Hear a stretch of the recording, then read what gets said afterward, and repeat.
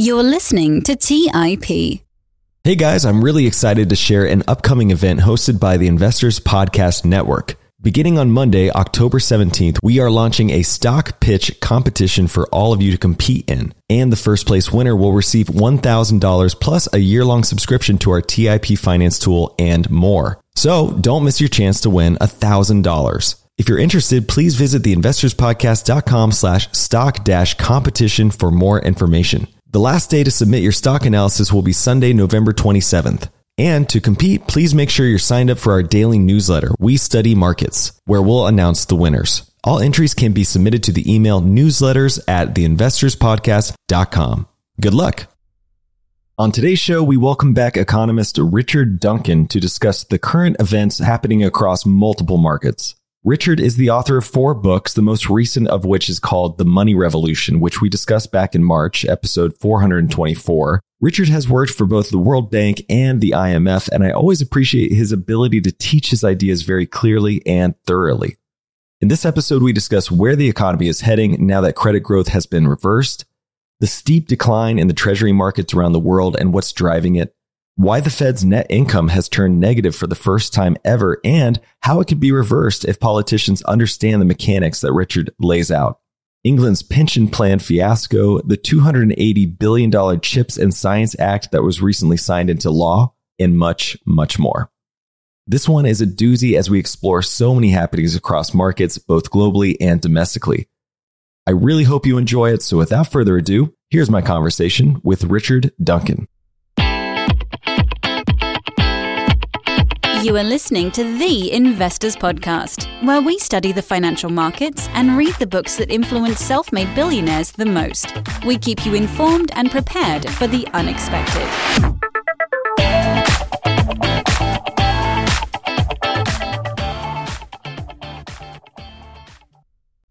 Welcome to the Investors Podcast. I'm your host, Trey Lockerbie, and today I'm super excited to have our friend Richard Duncan back on the show. Richard, welcome back. Hey, Trey, thank you very much for having me back. I'm really looking forward to this conversation. It was so funny. Someone on Twitter today wrote me and said, when are you going to have Richard Duncan back on the show? And I said, funny you should ask. We're talking tonight. So good timing on our part. And I think a lot of people are eager to hear from you. A lot's happened since our last discussion, which I believe was in February or March timeframe. And it feels like years. We didn't know Russia was going to invade Ukraine. Mm-hmm. The Fed was just winding up quantitative easing, hadn't started quantitative tightening yet. And interest rates were still very close to 0%.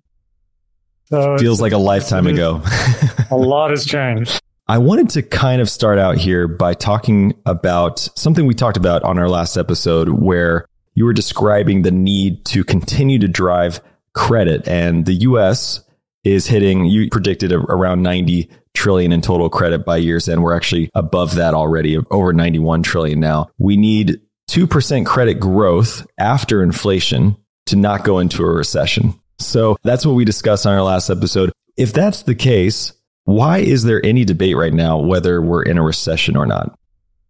I believe that after dollars ceased to be backed by gold, our economic system changed and it started being driven by credit growth. Instead of being driven by investment and savings, the way capitalism had worked forever, suddenly the new growth dynamic was driven by credit creation and consumption. And total credit in the U.S. is also equal to total debt. This is all the debt of all the sectors of the economy. So the government, the households, the corporations, the financial sector, all the debt. It first went through $1 trillion in 1964. It's now increased to $91 trillion. So a 91-fold increase in credit in just 58 years. And that credit growth has been the main driver of economic growth in the United States and all around the world. And if you look from 1950 roughly to 2009, anytime total credit adjusted for inflation grew by less than 2%, the U.S. went into recession. That happened 9 times between 1952 and 2009. Every time credit grew by less than 2% adjusted for inflation on an annual basis, the U.S. went into recession. So now here we are with $91 trillion of credit. If you need that to grow by 2% adjusted for inflation, if we assume quite generously that the inflation rate will average 7% this year, then 7% plus 2% means that before adjusting for inflation, total credit has to grow by 9%. And 9% of $91 trillion, which is how much debt we have now, is $8 trillion over the next 12 months. And currently, as of the second quarter at least, total credit was just growing by roughly, let's say, $6 trillion. So I always talk about this 2% adjusted for inflation as the recession threshold. If we don't have 2% credit growth adjusted for inflation, then we go into recession. So I call the 2% credit growth the recession threshold. Well, we've now been below that 2% recession threshold for the last 5 quarters. And for the last 3 quarters, credit has actually contracted. This is year on year. In the second quarter, total credit adjusted for inflation was down 1.2% year on year. So this is creating a very perilous moment for our economy. Since our economic system, I call it creditism, since it's driven by credit growth, this poses a real challenge to creditism. Creditism is verging on the brink of crisis and is not at all helped by the fact that asset prices are also now falling. Credit growth wasn't particularly strong after 2009. It was just ranging between 2 or 3% a year after adjusting for inflation, despite the government's massive budget deficits all during that period and the government borrowing and government debt going up so sharply. Government debt's roughly quadrupled since 2008, and that's been driving a lot of the credit growth. But even still, the credit growth was weak, and the Fed intervened to support the economy through very low interest rates and round after round of quantitative easing, and that pushed up asset prices, and that created a wealth effect. So the total wealth of the Americans more than doubled between 2008 and the end of last year. It rose $80 trillion between 2008 and the end of last year to $150 trillion. But so far this year, $6 trillion have been wiped out. So we've got not only credit contracting, we've got a negative wealth effect. And moreover, the Fed is tightening monetary policy very aggressively with aggressive rate hikes, which we'll see more of, it looks like, going forward, plus $95 billion a month of quantitative tightening, which will add up to $1.1 trillion a year if it continues for a year. So little wonder the stock markets have crashed as much as they have, but they're probably going further down. And now property prices are likely to start dropping at a double-digit rate as well. Yeah, in your last macro watch, you were highlighting that as the Fed is continuing to raise rates, we'll see the stock market decline and other risky asset classes. You just mentioned real estate, so I'm assuming that's kind of what you were alluding to there. But the 20-year treasuries are down year to date more than stocks right now. I was kind of curious why they weren't kind of included in your analysis there. This was the 4th worst year after 1721, 1865, and 1920. So the 4th worst year in the last 322 years. This is according to Bank of America research. Do you think that we're just seeing a normal market conditions where old bonds are being discounted due to higher paying bonds being issued and Fed now tightening, selling at a loss? Or is there something even more ominous maybe happening here? I think something more ominous is happening. A major theme that's run through my career over the last 35 years is globalization and growing U.S. trade deficits, growing U.S. current account deficits. And as the U.S. bought more and more goods from low-wage countries, that was extremely disinflationary.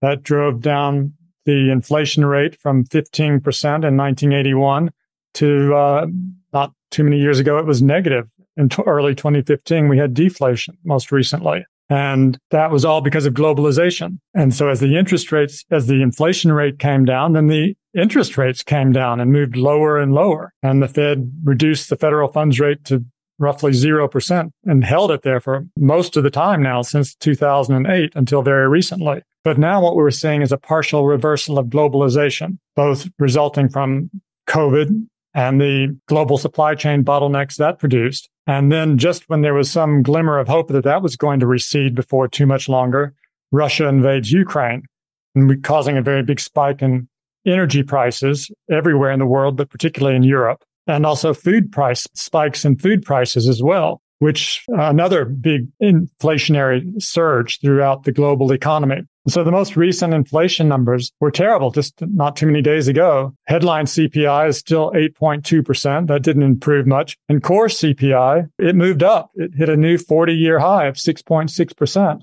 And so this is creating a disastrous scenario for the Fed. It looks like the Fed is going to be compelled to continue increasing interest rates. They've already hiked the federal funds rate by 300 basis points, essentially from zero now to 3.1% on the effective federal funds rate. And come November, it looks very likely they're going to do November 2nd. They're likely to announce another 75 basis points. And then in December, probably 50 basis points more, taking the effective federal funds rate up to 4.3% by the end of the year. And they're probably not going to stop there. I would expect that they're going to keep hiking, and I wouldn't be at all surprised to see the federal funds rate move above 5% in the second quarter of next year, unless something breaks first. If we see very disorderly developments in the financial markets that threaten to destabilize the financial sector, then the Fed will have to stop or reverse course, or at least hint that it will. But unless that happens, and it very well could happen sooner rather than later, in fact, we're seeing all kinds of problems in the UK now, and credit default swaps are rising on the US banks. So something could break. But until something breaks, the Fed's going to keep tightening because the unemployment rate is still extremely low, 50-year low, 3.5%. And the Fed needs to reduce demand in order to bring supply and demand back into balance and bring the inflation rate back down. So I think that's what they're going to continue to do. So even though the stocks have fallen so far, I suspect they'll fall further, because if you look at the overall asset prices, they're still very inflated by historic standards. I always talk about what I call the wealth to income ratio. That's household sector net worth, all the wealth of the Americans minus all their debt, divided by disposable personal income. So that's wealth divided by income. The Fed publishes this every quarter. It goes back to 1950. The average has been 550%. Well, every time it goes way above that average, as in 2000 with the NASDAQ bubble, 2008 with the property bubble, it pops and it goes back to its average. Well, now, even after the correction in the stock market in the first half of the year, this average is 16% above its previous peak in 2008. So the average since 1950 has been 550. Currently, this ratio is 780. That's 16% above where it was in 2008. So this is telling us that asset prices are still very stretched relative to income and have the potential to fall much further. Now, that's probably going to take a lot of decline in the property prices to pull that down. But I would also expect the stock prices I don't think we've seen the bottom. So rather than being brave and diving in now, I think it's best just to wait and until something does break, because when it breaks, then we'll probably see lower lows across all asset classes. This has been a common narrative I've been hearing. The Fed's going to keep increasing rates until something breaks, quote unquote. And is it a possibility that that something that breaks is actually the Fed itself? Because as I understand it, if markets continue to tank, it's fairly inevitable they're going to have to come in at some point and do some more quantitative easing to shore up the markets. And if they continue to raise rates, then our deficit is just going to continue to go up. And at some point, we're going to have to fund that deficit. And that's going to cause the Fed to print more money just to fund the deficit. So they're kind of in a double bind here, right? Well, the Fed's certainly facing a lot of challenges, but the government debt the fiscal year for the government just ended on September 30th. And the debt for the year that just ended was only half, the budget deficit was only half as high as it was the year before. It was still a high number, $1.4 trillion. But the year before, it was $2.8 trillion. And the year before that, it was $3.1 trillion. So the amount of money the government is borrowing is much less than it was a couple of years ago, of course, during the worst of the pandemic. Very interesting. So going back to your point about the market possibly going lower, I tend to agree with you on that, because for having seen the everything bubble expand as much as we've seen it expand, you would think there would be some kind of Lehman moment at some point, right? I just don't feel like we have a, scapegoat, if you will, or something to kind of a post sign, if you will, to say, oh, that was the moment things went really south. And now we're seeing Credit Suisse, as you kind of mentioned, the credit default swaps there. They've recently tapped the Fed for $6.27 billion. How concerned are we around this issue with Credit Suisse and the credit default swaps we're seeing on multiple banks?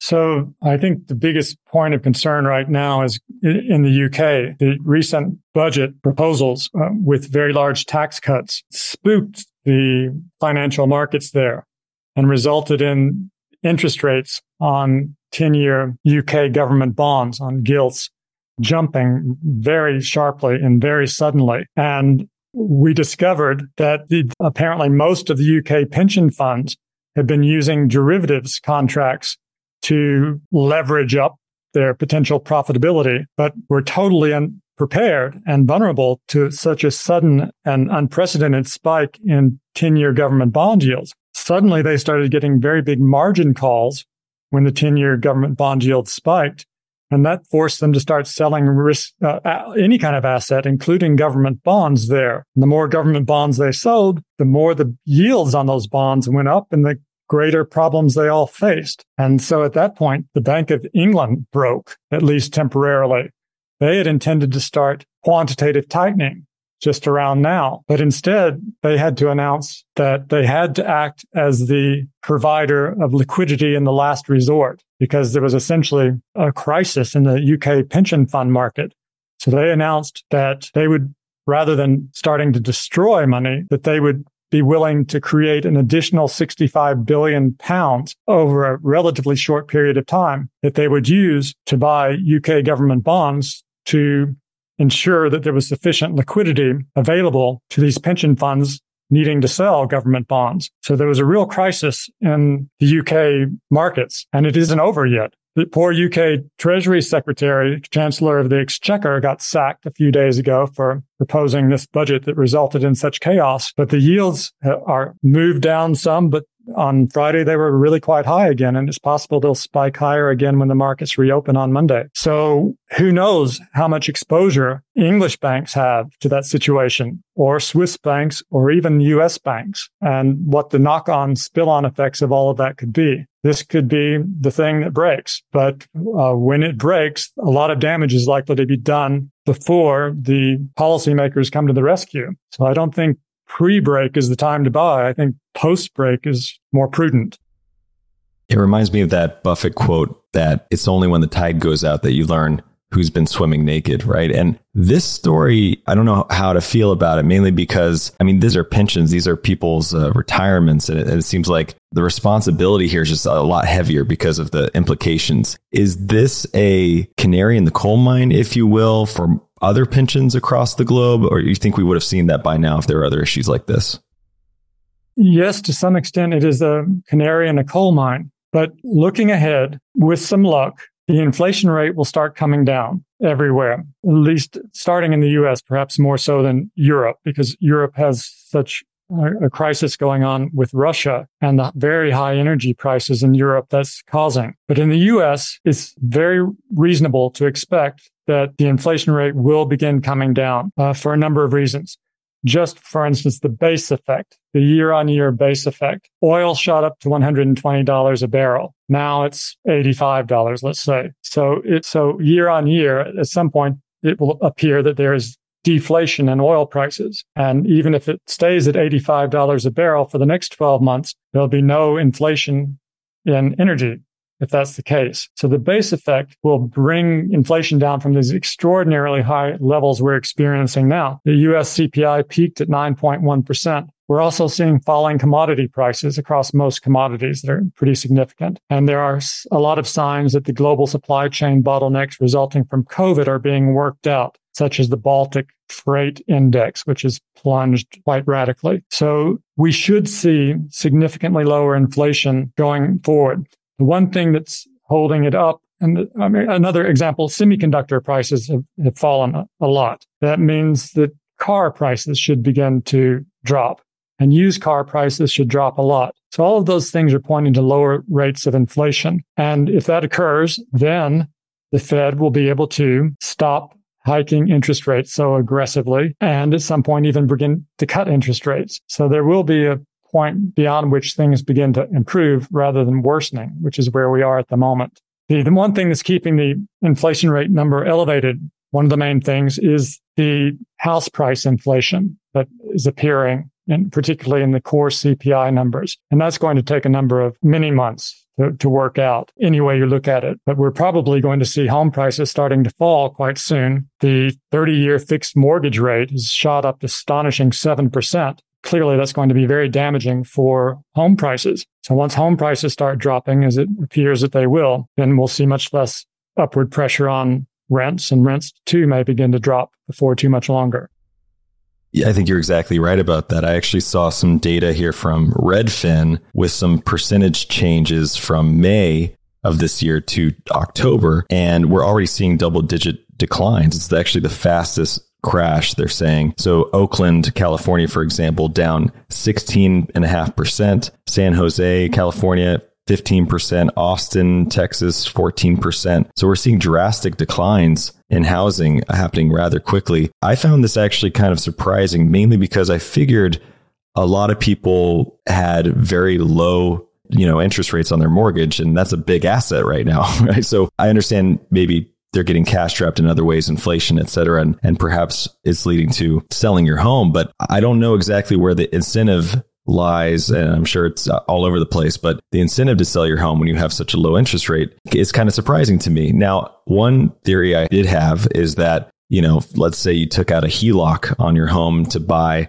an Airbnb or something like that. I mean, a lot of people kept rolling this over and doing it over and over again. Those HELOCs can get margin called, right? And so that could have a cascading effect. And I'm curious what the driver, I guess, is, if it's simply the interest rates on mortgages, or if it's maybe there's some more layers to it. Well, of course, anyone who's buying a new home will have to pay the higher mortgage rates. And that's deterring a lot of new buyers. And that's the reason we've seen such a sharp decline in new home sales. So that's taken all the froth out of the market. It's suddenly changed very suddenly. That alone is enough. Well, speaking of rapid declines, we talked about the Treasury market. This is actually the largest and most rapid decline ever. And we were kind of speculating on what is driving it. We mentioned a few things, but you have, Japan buying their own sovereign debt. So they're obviously selling some treasuries. You've got Hong Kong foreign reserves declining to the lowest levels in history, making a strong case that the Hong Kong dollar is going to be debased. The Eurozone trade deficit for August was recently published, and given their increased cost for energy, their deficit is now at historic levels, and it's another strong case for the euro to decline. These are just a few examples, and all the while, the dollar is now, at least the dollar index is at 113. What are the ramifications you see from the dollar continuing to strengthen while the rest of the world is easing? So not so long ago, the great chorus echoing across the internet space was the dollar was doomed. The dollar was going to collapse, and that was going to be the end of the dollar, right? And now we've got the dollar index at 113. That's a 20-year high. And as you suggested, it looks like it's probably going to keep moving higher. So the first takeaway from this is the dollar swings up and the dollar swings down. If you go back, it started floating in 1971 with the breakdown of the Bretton Woods system. It doesn't really swing that far in either direction. During some decades, it's down from the place it started in 1971. Other moments, such as now, it's above where it started in 1971. And this is what we should continue to expect for over the decades ahead.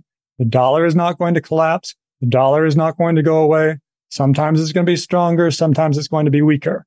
And if you can forecast those moves, then that's great, because it does have big implications for the rest of the global economy. Normally, when the dollar gets stronger, commodity prices get weaker. And when commodity prices get weaker, normally that's bad for most of the commodity producing countries in the world, which are normally emerging markets. Also, when the dollar is very strong, that tends to be bad for U.S. corporate profits, since they earn a significant amount of their profits from abroad. And that, since weaker profits suggests that weaker share price. So it tends to be bad for the U.S. stock market. So that's sort of where we are at the moment. And it does appear that the dollar has a good chance of continuing to get stronger, because as you mentioned, the yield on the 10-year Japanese government bond is 25% of 1%. In other words, it's 25 basis points. The Bank of Japan is creating money and buying Japanese government bonds in order to peg the 10-year Japanese government bond yield at 25 basis points. Meanwhile, the U.S. rates are going up very sharply and very suddenly. So the yen is at a 20-year low. And it's taken some intervention from the Bank of Japan to prevent it from dropping even further. If you look at Europe, they have a disaster with their energy crisis since they've been cut off from almost all of Russia's energy supply. They have high rates of inflation, and their central bank, while it recently did increase interest rates a little bit, they're not going to be able to keep increasing interest rates as much as the Fed is, just because Europe's likely to have quite a severe recession. And England's a story unto itself. And so, but overall, it does look like the dollar is probably going to continue to appreciate. Let's take a quick break and hear from today's sponsors. The dream of owning a vacation home can be daunting. From finding the best guests, to the maintenance, to organizing the cleaners after every guest stay. With Vacasa, they make that dream into a reality. As a full-service vacation home management company with vacation homes in key destinations across the U.S., they know how to make owning a vacation home easy and profitable. On top of proactive property maintenance visits by professional local teams, a data-driven booking platform, and around-the-clock support, homeowners earn on average 20% or more revenue from their vacation homes. Vacasa makes vacation home ownership easy. If you're looking to make more from your vacation home by doing less, partner with Vacasa at vacasa.com. That's vacasa.com to get started on your dream of owning a vacation home. Have you ever wondered if there's an AI tool like ChatGPT specifically built for the stock market?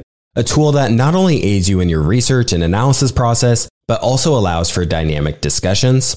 Today, I want to share such a tool with you called Meka. Meka is the AI-powered stock research assistant now enhanced with real-time stock data. Meka does a lot of the heavy lifting of sifting through financial statements and company data and delivers it to you nearly instantaneously, and the best part is that it's 100% free. Try it out today and ask Meka questions like, what is the financial health of Microsoft? How much cash does Copart hold on its balance sheet? What is the return on invested capital of Adobe, or millions of other prompts? Check it out today for free at Meka.com. That's MEYKA.com. Today's episode is sponsored by Range Rover Sport. Range Rover Sport leads by example with their dynamic design that rises to the occasion. It's got powerful on-road performance and commanding all-terrain capabilities, coupled with signature Range Rover refinement. The third-generation Range Rover Sport is the most desirable, advanced, and dynamically capable one yet, redefining sporting luxury. It's got advanced cabin technologies such as active noise cancellation and cabin air purification, offering next-level comfort and refinement.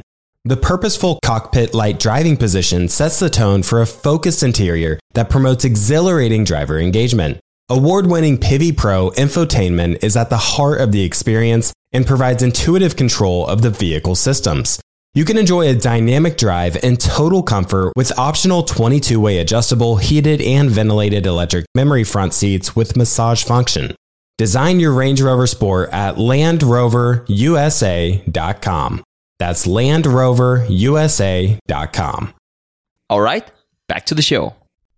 Yeah, that yield curve control in Japan, it seems like inevitable in a lot of the other parts of the world. You know, in your most recent book, we were talking about it in our last episode in March. It was episode 424 for those who want to go back and check that out. You wrote that if the Fed were a corporation, it would be the most profitable corporation in the world, even leading Apple by $30 billion, give or take. And we discussed how the Fed actually makes money. The Fed basically creates money, buys bonds or mortgage-backed securities, and earns the interest with relatively low overhead. It's around $8 billion or so, mostly paying probably economists. And in September, the Fed's net income has, for the first time ever, turned negative. So can you describe exactly what's going on here in the change with the Fed?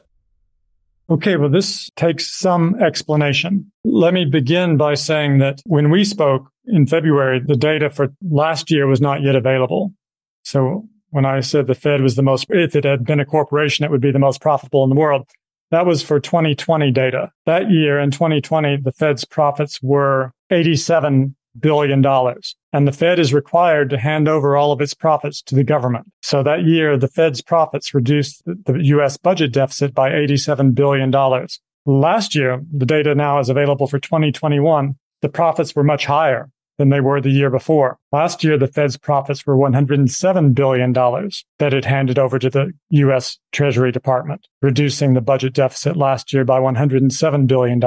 So how this works, as you mentioned, the Fed creates money essentially at no cost to itself, and it buys bonds in order to pump money into the financial markets. Since those bonds pay interest to the Fed has a lot of interest income. And since it created the money that it used to buy those bonds for free, it has very little interest expense thus far. And so with a lot of interest income and little interest expense, that's where all the profits come from. Now, what has changed is when the Fed creates money, it does this it buys a bond, for example, from a bank, and it pays for that bond by making a deposit into that bank's account at the Federal Reserve. All the banks have a bank account at the Fed.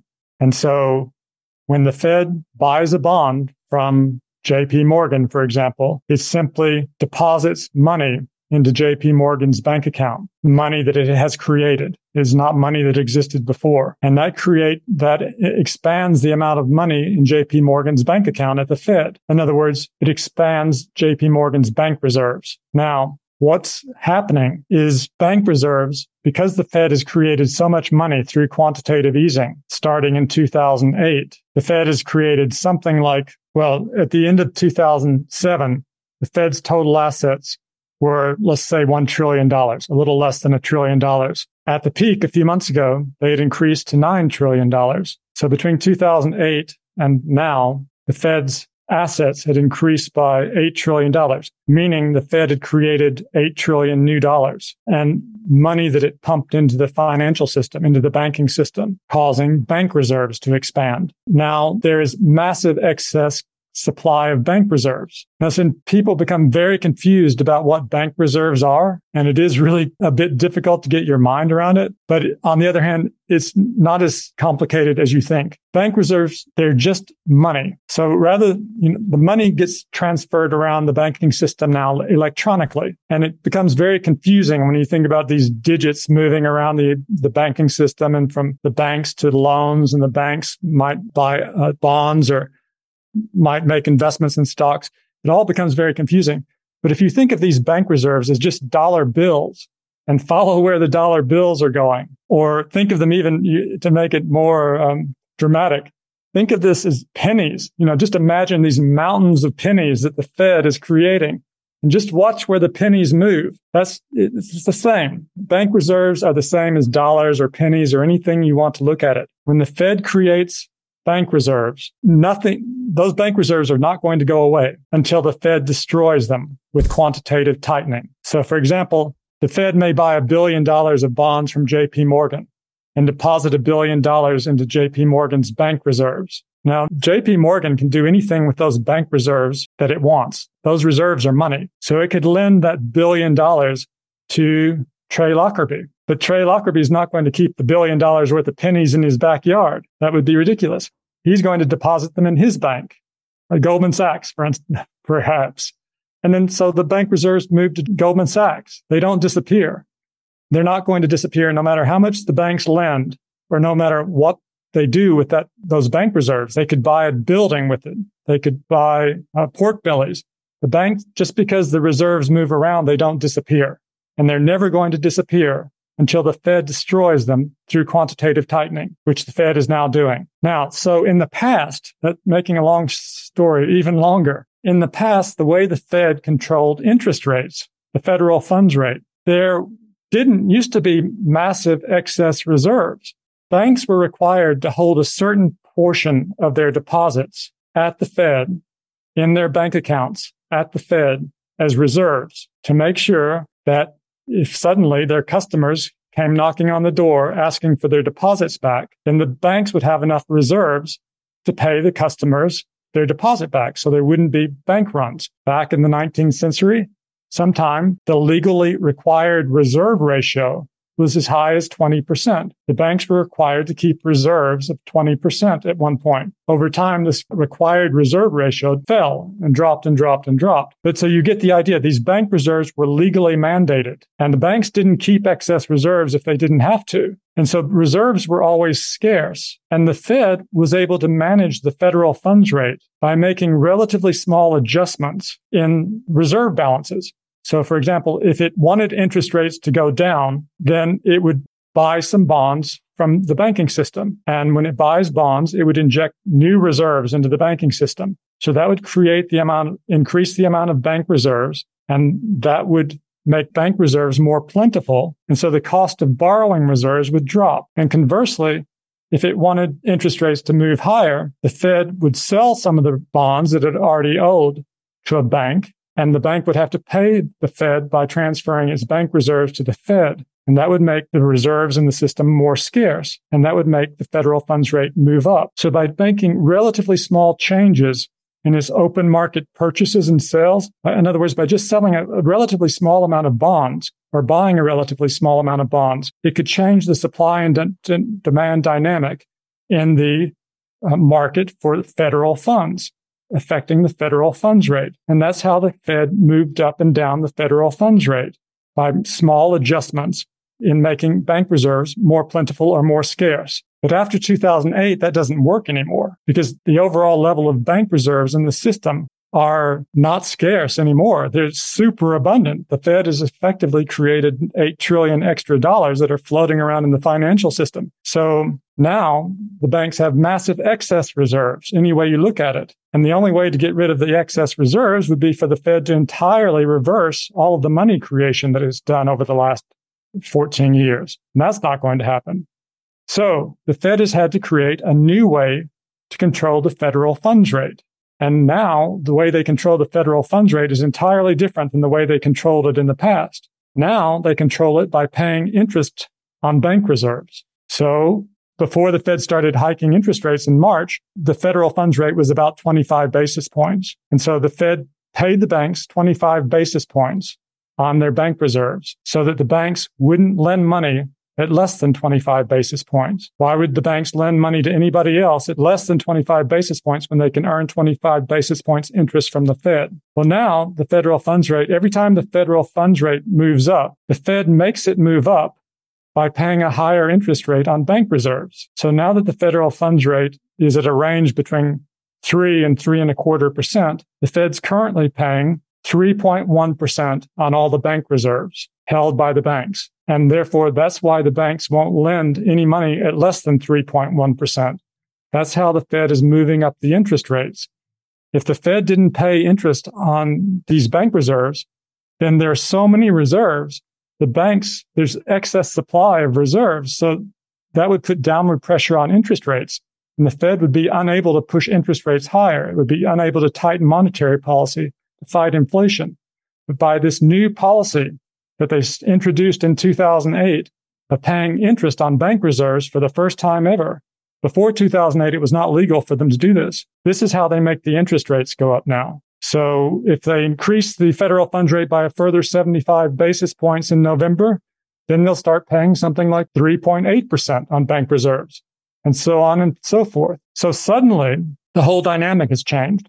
Before, up until very recently, when the federal funds rate was very close to zero, the Fed didn't have to pay any interest on bank reserves or on the money that it created. And so all of its interest income was pure profit. But now it still has the same amount of interest income. But the problem is it's now paying a lot of interest on bank reserves. And so paying 3% interest on all of these bank reserves suddenly means that the Fed has a very high level of interest expense. And apparently, as you mentioned in September, if their net profit turned negative in September, it is because their interest expense, 3% on bank reserves, is greater than their interest income on all of the bonds that they own. And so it's possible now that it seems likely that for this full year, they'll probably still have a profit.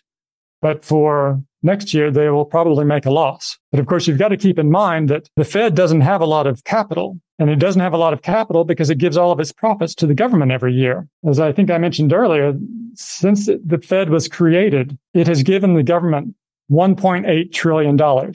And just since 2008, most of that has come since 2008 when they started quantitative easing. The Fed has given the government $1 trillion since 2008. That would, if it were a normal bank, all of that would have been in their capital account. But now they don't have very much capital because they have to give all their profits to the government. So they're going to make a loss. If they have a loss, they'll have negative capital. But I don't think that's a particularly pertinent issue. It's not, because I guess my question around that, to your point, was who is the lender to the Fed, right? As far as they run a deficit now, how are they covering that deficit?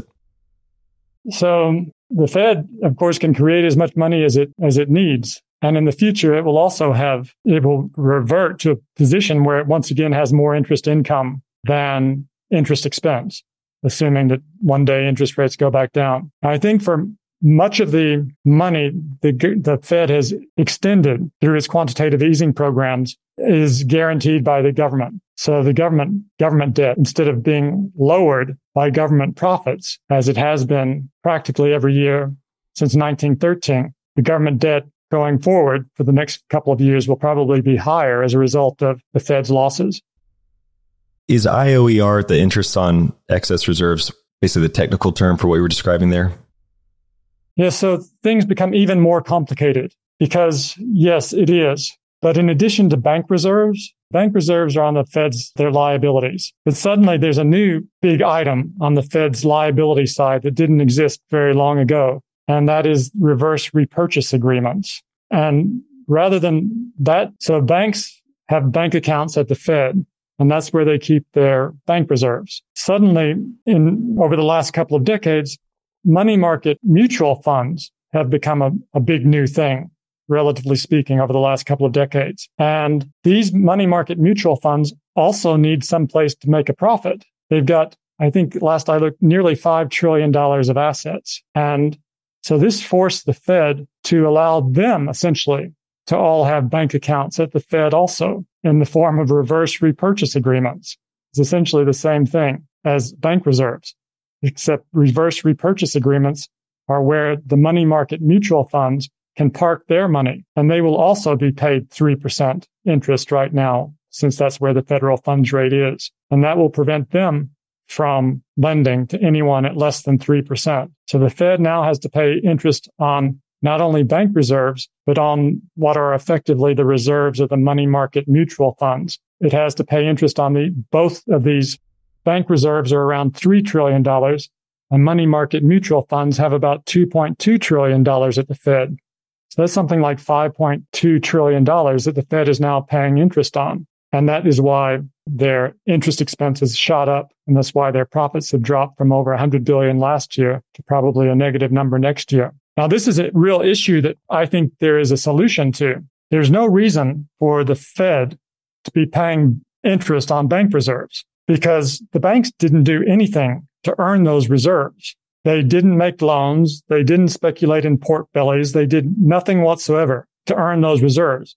The Fed's action created those reserves by creating money and depositing that money into the bank's reserve accounts. That money is a pure function of the Fed policy, nothing whatsoever to do with what the banks have done. And so all of the profits the banks are earning on this 3% interest payment from the Fed, it's pure windfall profits, which they do not deserve. And therefore, there's a way to resolve this, right? Over time, I mentioned in the 19th century, the legal required reserve ratio was 20% at some points in some banks in some cities. But over time in the U.S., the Fed continued to reduce the required reserve ratio year after year after year after year. And the more it reduced the required reserve ratio, that made the money multiplier expand. This may be a bit technical, but through the process of fractional reserve banking, the money multiplier is 1 divided by the required reserve ratio. And what that means is if the required reserve ratio is 10%, 1 divided by 10% is 10 times. And that's the money multiplier. What that means is for every new deposit that enters the banking system, they can effectively create 10 times that much money through lending and relending that deposit. But over time, the Fed reduced the required reserve ratio again and again and again until it was really in the low single digits. And then in 2020, they reduced it to zero. So there's no longer any required reserve ratio whatsoever for the United States, meaning that the money multiplier is infinity. The only constraint on how much the banks can create now in money is their reality that if they lend too much, the people they lend to won't be able to afford to pay the interest on the money that they've borrowed. So the solution to this problem of the Fed having to pay such high interest rates is the Fed should just simply reimpose a required reserve ratio on the banks that is high enough to absorb all of their reserves until there are no more excess reserves left. So right now, the required reserves are calculated by the amount of reserves the banks have as a percentage of the bank's deposits. The required reserve ratio is how much reserves the banks have as a percent of their bank deposits. In the past, they were required to keep a reserve against their deposits. Right now, their amount of reserves relative to their amount of deposits is about 16%. Right now, the required reserve ratio is 0%. And the Fed is having to pay 3% interest on all of these reserves. So what the government should do is increase the required reserve ratio from 0% to 16%, absorbing all of these excess reserves so that we'd once again be back in the situation where we were before 2008, where reserves were scarce and the Fed was able to control the federal funds rate by making relatively small changes in its bond purchases and bond sales. So we could revert to the old system of having a required reserve ratio. Then, since the banks would be required to keep 16% of all of their deposits as reserves, then it wouldn't be necessary for the Fed to pay interest on the reserves anymore because the banks would be required to keep these reserves. There would be no need to pay them for them. And in that case, the Fed would become immensely profitable again. So this is what the government should do, is reimpose very significantly higher required reserve ratio to absorb all of these excess reserves. That would immediately restore the Fed's profitability. And it would ensure that all of the Fed's profits go to the government, which is, in other words, go to the U.S. taxpayers, rather than ending up as windfall profits to the banks who've done nothing whatsoever to earn them. If you had to speculate, why do you think that's not happening? Well, first of all, just a general lack of understanding. This is not without precedence. In 1936 and 1937, the Fed doubled its required reserve ratio from, I believe, 10 to 20% over a 2-year period. So there is precedence for this happening. But, how many of our policymakers, especially in Congress and the Senate, are aware of that or are aware of any of what I've just explained about? So generally, I think why this isn't happening is because Congress is unaware that this is a possibility. But if they read my book, The Money Revolution, I spell it out there. And it is a possibility. And as the Fed's losses begin to mount, I think they'll become made aware of this. And hopefully they will enact this legislation. Wow. Makes sense to me. That's pretty remarkable. You mentioned the $8 trillion that the Fed has created since 2008. The MOVE index, the MOVE index, which is effectively the volatility index for the bond market, is now back up to its COVID high. The last time it reached these levels, the Fed injected $1 trillion every day to unlock the bond market and launched $120 billion in quantitative easing. So let's say something does break. What would you expect the response from the Fed to look like, given the excess that we seem to be experiencing? I think the response would be similar to what we're seeing from the Bank of England. When this dynamic took hold in the UK with the pension funds being forced to sell their government bonds to cover their hedged positions, their derivatives exposure, then that set off a dynamic that pushed the bond yields in the UK even higher and caused the pension funds to sell even more bonds. It was creating an out-of-control, vicious spiral that was driving up the government bond yields in the UK and endangering the pension system in the UK. So that the Bank of England, central banks are created to be the lender of last resort, to prevent banking panics when they occur. That's their main purpose from the beginning of time. And so what the Bank of England did is exactly that. They became the lender of last resort. They announced that over the next, I believe, as a 2-week period, that they would be willing to buy up to 65 billion pounds of UK government bonds in order to prevent the bond yields from moving any higher and stopping the panic in the bond market. But in fact, they haven't had to buy 65 billion pounds worth of bonds.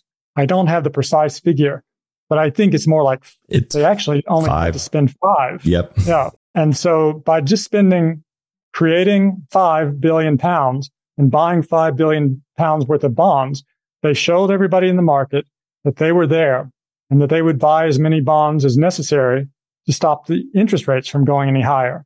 Well, they were supposed to end this on Friday, and maybe they will, maybe they won't.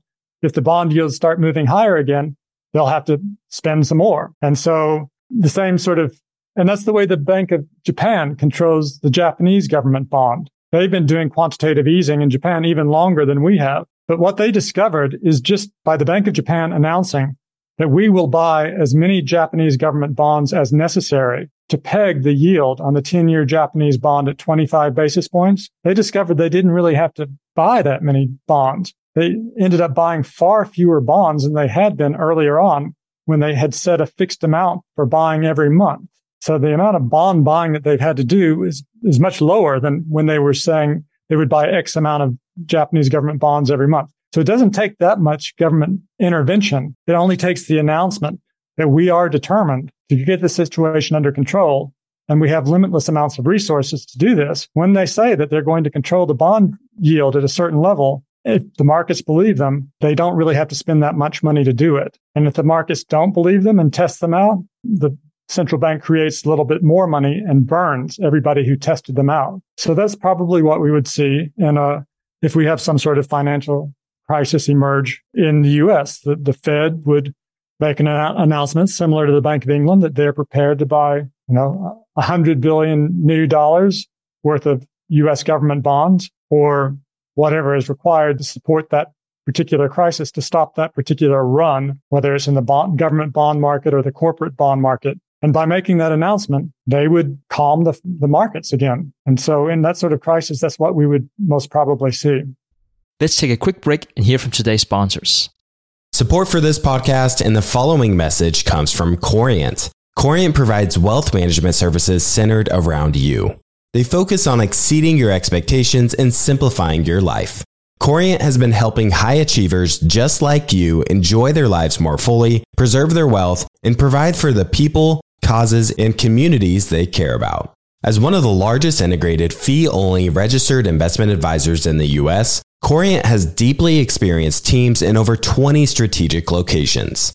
They have extensive knowledge spanning the full spectrum of planning, investing, lending, and money management disciplines. Leverage Corient's exclusive network of experts to craft custom solutions designed to help you reach your financial goals, no matter how complex they may be. Real wealth requires real solutions. For more information, connect with a wealth advisor today at Corient.com. That's Corient.com.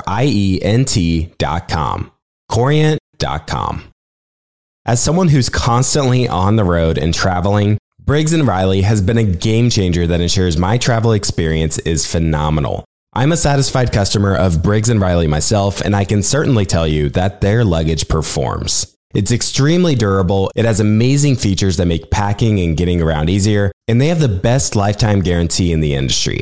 If your bag is ever broken or damaged, they'll repair it free of charge, no questions asked, even if your airline damages the bag. They also just released their Simpatico collection of hard-sided luggage. It has this new one-touch feature which allows you to expand your luggage, pack it, then compress it to its original size so a carry-on can still fit in the overhead compartment, plus many other cool features. If you want luggage that was awarded the best carry-on by Forbes, then now's the time to get it. Get your new and improved luggage at Briggs-Riley.com. That's Briggs-Riley.com. Looking to part ways with complicated, expensive, and uncertain shipping? Then give your business the edge it needs with USPS Ground Advantage shipping from the United States Postal Service. Keep everything simple with clear, upfront pricing and no unexpected surcharges. Keep things affordable with some of the lowest prices out there. And keep it all reliable with on-time ground shipments. It's time to turn shipping to your advantage. Learn how at usps.com/advantage. USPS Ground Advantage. Simple, affordable, reliable. All right, back to the show. Switching over a little bit to Russia, they've been stockpiling gold since 2008. Their reserves have increased by about 360% over the last decade. There's some speculation around Russia backing their ruble by their gold in an effort to attract investment and, move away from the dollar hegemony. We've discussed how hard money is a thing of the past in prior episodes and how it'd be kind of impossible to go back to because, or at least, without imploding the markets, because trade would have to balance. And, right now, if the U.S. has $500 billion worth of gold or so, it would only cover maybe 6 months of trade deficits. So as regarding Russia, do you see this as sort of a fool's errand if they were to pursue this or an actual viable option? Well, you could see why Russia would like to accumulate more gold since it was preparing to invade its neighbor and try to conquer and eliminate the Ukrainian nation in advance rather than having a lot of dollars because the U.S. is able to impose sanctions that prevent them from using a lot of those dollars. But it's not going to do any good first of all, Russia's economy is going to be in dire straits for decades to come now. They're very dependent on energy exports to start with. They're kind of suffering from the oil producer curse. If you have a lot of money from being a big oil producer, the rest of your economy tends to be lazy and not very effective. And we're looking at a future where 20 years from now, there's not going to be any need for oil. We're going to have renewable energies, and you won't be able to give oil away. Remember when oil prices turned negative in 2020? So Russia's future is bleak. They can peg their ruble to the gold if they want to, but nobody's going to invest there anyway. And if they try to sell their oil in gold, then that's not going to work because no one has enough gold to buy their oil. And so they'll just simply stop they won't be able to sell any more oil because other countries don't have enough gold to buy it. So it's like the United States has a $1 billion a day trade deficit with China. If China tried to make the United States pay for that with gold, the U.S. would run out of gold in a few months and it wouldn't be able to buy one more pair of tennis shoes from China, and China's economy would collapse. So we're not going back to a gold standard ever, unless there's some sort of Mad Max disaster scenario where the world collapses and reverts to barter, in which case the warlords would accumulate all the gold. So that's not going to happen. You have, China's interest in Taiwan. I'm sure a lot of it has to do with the semiconductor businesses that are coming out of there and a number of the historical references as well. But there was this $280 billion Chips and Science Act signed into law recently, which, I got to say, really echoes the book you wrote, right? And almost the strategy, if you will, around trying to stay competitive with China, trying to invest in the technologies of the future and keeping us competitive. So what were your thoughts when you saw this act be signed into law? I was really thrilled. This was such a great positive development for the United States and for our future, because I certainly don't have any issues with Chinese people. But the fact is, China is on the verge of overtaking the United States technologically, economically, and militarily. In the year 2000, the United States invested 8 times more in research and development than China did. Last year, China invested more than the United States did in R&D. And if current growth rates continue in both countries, by the end of this decade, in 2030, China will invest 40% more in research and development than the United States. And if the United States allows that to happen, China is going to develop artificial intelligence before the United States does. And in terms of artificial general intelligence, where computers can do anything humans can do. And then immediately after that, the computers are going to become exponentially smarter very, very fast. So whichever country gets to that point first, will have the rest of the world at its mercy. And that's going to be China. If we don't radically accelerate our investment in new industries and new technologies starting immediately. So the passage of this 280 in my book, The Money Revolution, How to Finance the Next American Century. That's what the book is all about. And what it calls for is for a multi-trillion-dollar investment program to be financed by the U.S. government and carried out by joint venture companies between the U.S. government and the private sector, with scientists and entrepreneurs running the company and the government funding these joint venture companies and keeping a 60% equity stake for the government and a 40% equity stake for the entrepreneurs and scientists managing the companies across industries like artificial intelligence, quantum computing, genetic engineering, biotech, nanotech, robotics, neurosciences, and green energy, etc. So the passage of this $280 billion act, the CHIPS and Science Act, that allocates $52 billion of money for the development of semiconductor manufacturing facilities in the United States, which America desperately needs because most of them now are located in Taiwan, and Taiwan could be under attack any day, any year, too soon for comfort. And we can't allow that to happen. Who knows how many of our military parts and equipment would not work without sufficient supply of semiconductors. But in addition to that $52 billion, the rest of the $82 billion, the rest of the $280 billion in the CHIPS and Science Act is going to be invested in new industries and new technologies, just like I called for in the book. So this was fantastic news. I've been calling for this sort of investment for a very long time now, at least 10 years.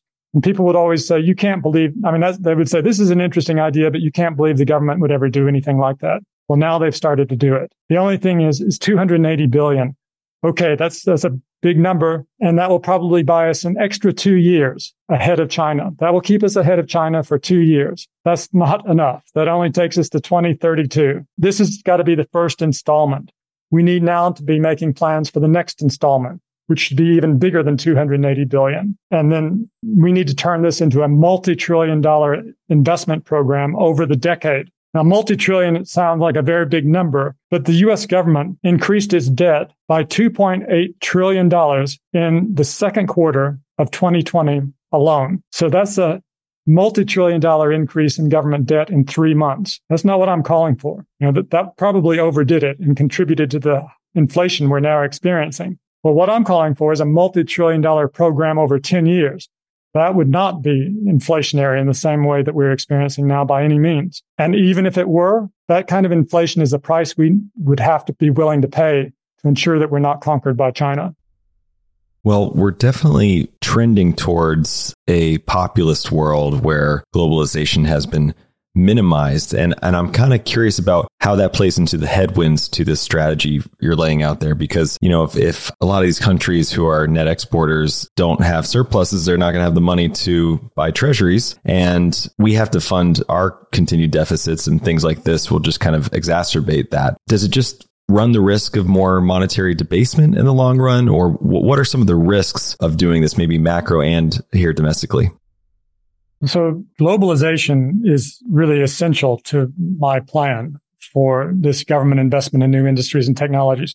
It would make things so much easier that way. We didn't have that in World War II, and the government had to invest on an extraordinary scale to win the war. And that led to high rates of inflation and price controls for a few years. And then when the war ended, all that government investment ended up producing a surge in new industries and technologies that resulted in the United States being the undisputed global leader, and a huge surge in economic growth during the 1950s and 60s and into the 70s. Now, is globalization going to end? I don't think so. It certainly suffered a setback and a partial reversal because of COVID and supply chain bottlenecks and this war in Russia. But even if our tensions with China become worse, China is not going to send all the American companies home because they desperately need the money. There's a lot of manufacturing going on in China, and they need that money. So they're not going to deny the United States the possibility of buying those cheap goods. And meanwhile, more and more manufacturing is going to shift out of China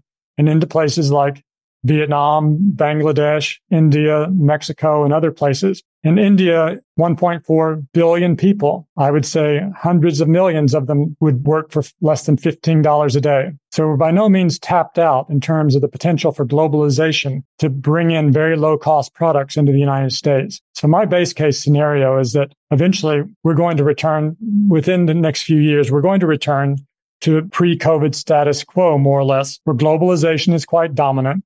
Is once again exerting strong downward pressure on U.S. prices, bringing the inflation rate back down. particularly since we're likely to have quite a serious recession over the next year or two, which will reduce demand and also bring the inflation rate down. It wouldn't be at all surprising to see U.S. inflation turn negative again within the next 3 years. And then would be more or less back where we were pre-COVID, and everything would be back on track, allowing us to invest on a multi-trillion-dollar scale in new industries and technologies in a program that would turbocharge U.S. economic growth, radically enhance U.S. productivity, and create a technological revolution, and radically improve everyone's health and life expectancy, and create all kinds of new technological miracles and marvels.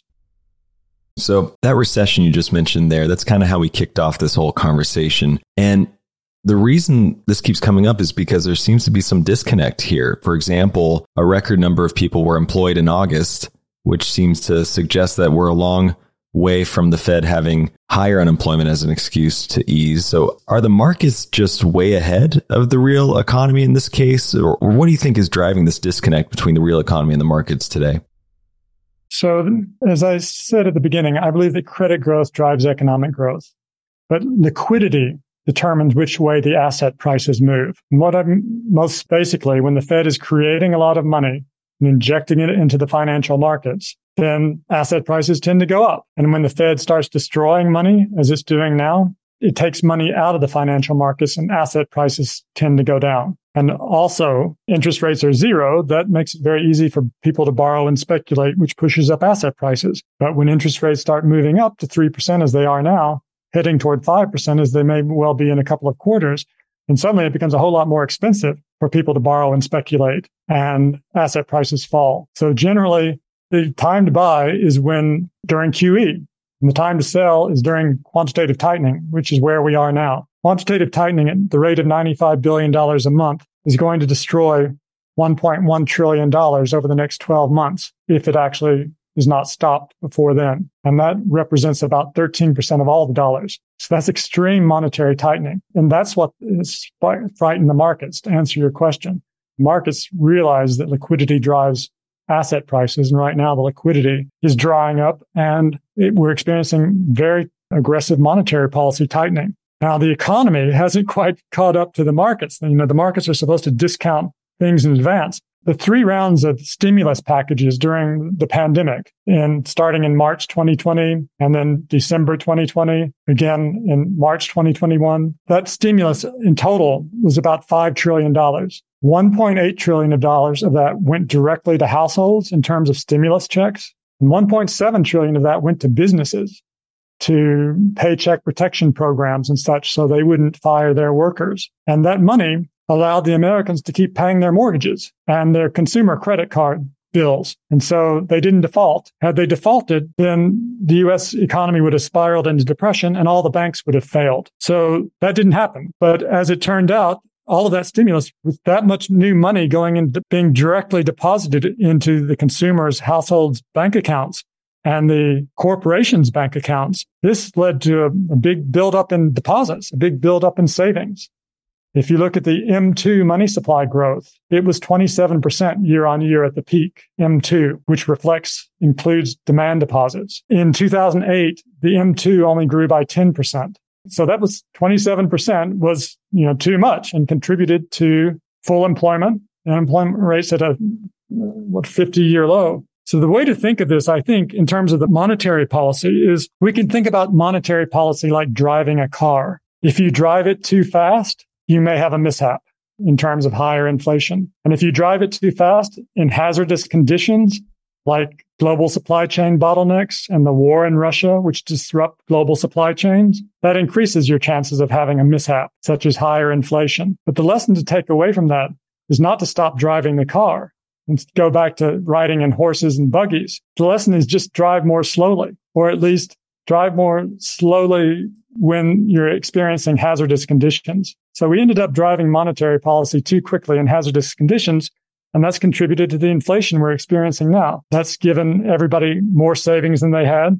So the unemployment rate is very low. Now, the Fed can't increase demand. It cannot increase supply. It has to bring supply and demand back into balance to bring inflation down. It can't create more supply. It can't drill more oil wells or plant more wheat. So it has to destroy demand. And to destroy demand, it has to throw people out of work. And so far, that's not working. The job numbers are still rising. They increased by more than 200,000 last month. So the Fed is going to have to keep hiking until a few million Americans lose their jobs. The other way they can destroy demand is making the stock market fall and asset prices fall. That creates a negative wealth effect. So that's what we're experiencing now. Until we get inflation at a much lower level, the Fed's going to have to keep tightening monetary policy until millions of Americans lose their jobs and until asset prices fall further. And that will bring supply and demand back into balance.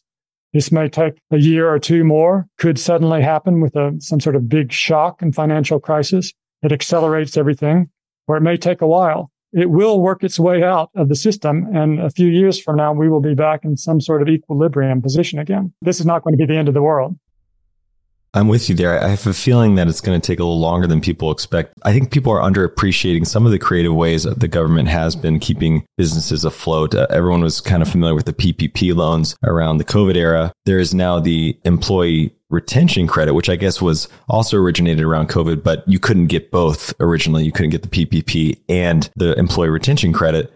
And when Biden came into office, he's now authorized that even if you got a PPP loan, you can get an employee retention credit. And that's about $26,000 per employee that you kept employed. So if you got 30 something employees, that's $1 million, and it's just free money. That goes a long way for some businesses to keep them afloat and keeping people employed. So I'm with you. It might take a little bit longer than people expect. You threw out the 5% Fed funds rate expectation that we're creeping up to. Is that the terminal rate in your mind? I mean, if you had to guess or bet, do you think we'll even get that high, or do you think we're going higher than that?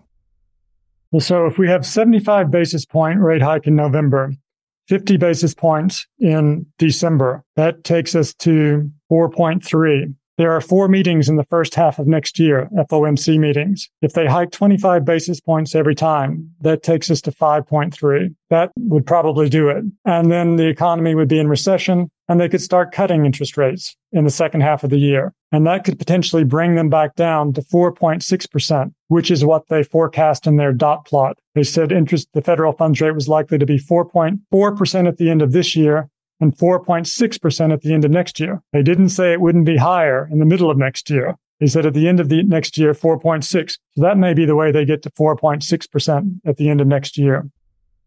How would you score Jay Powell's performance through all of this? I'm just kind of generally curious about your assessment of the strategies the Fed have been putting into place so far.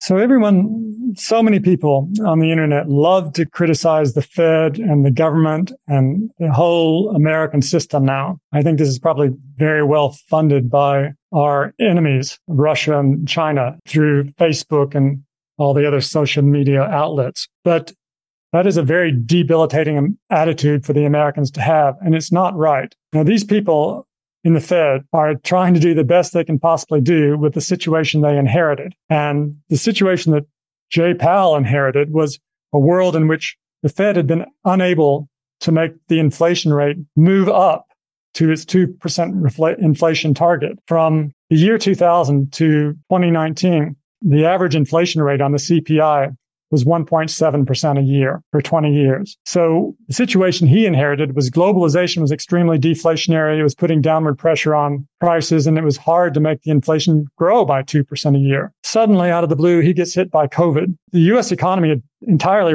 recovered from the 2008 response to that crisis. During that crisis, the Fed had 3 rounds of quantitative easing, increased its total assets by 5 times. And that didn't cause any inflation. The highest rate of inflation then was 3.9% in 2011. And by early 2015, we had deflation again. So that had all passed through the system by then. We were back in a disinflationary, low inflation environment. Then suddenly COVID happens. And with COVID, everyone's required to stay home.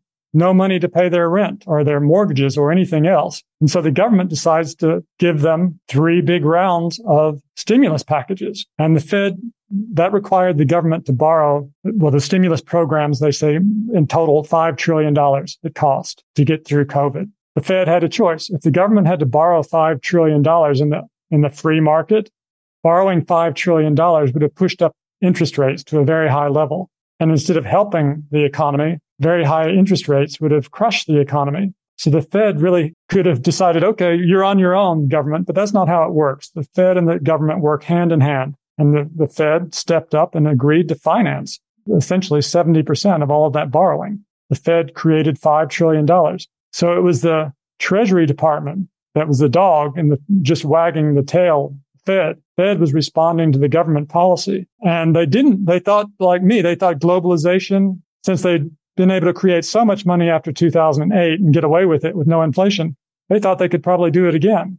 But it turned out that there were big supply chain bottlenecks. And suddenly, and also with everyone staying home and ordering computers across Amazon, the demand for manufactured goods became very high and overwhelmed the supply of such manufactured goods.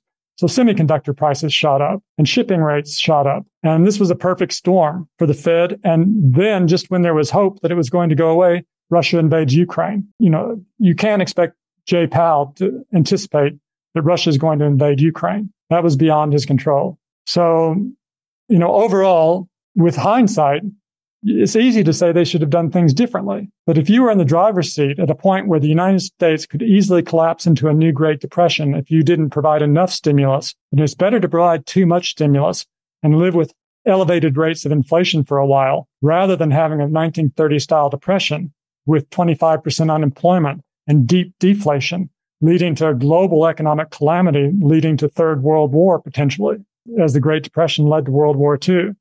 So overall, I think that, people need to give them a break and realize that these are good people trying to do the best they possibly can with the very difficult cards they've been dealt.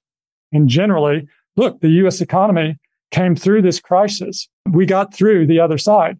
In early months of 2020, it wasn't sure what the U.S. economy would look like in late 2022. It could have collapsed by now, but it didn't. The GDP is larger now than it was, and the unemployment rate is at a 50-year low. So that's a big accomplishment.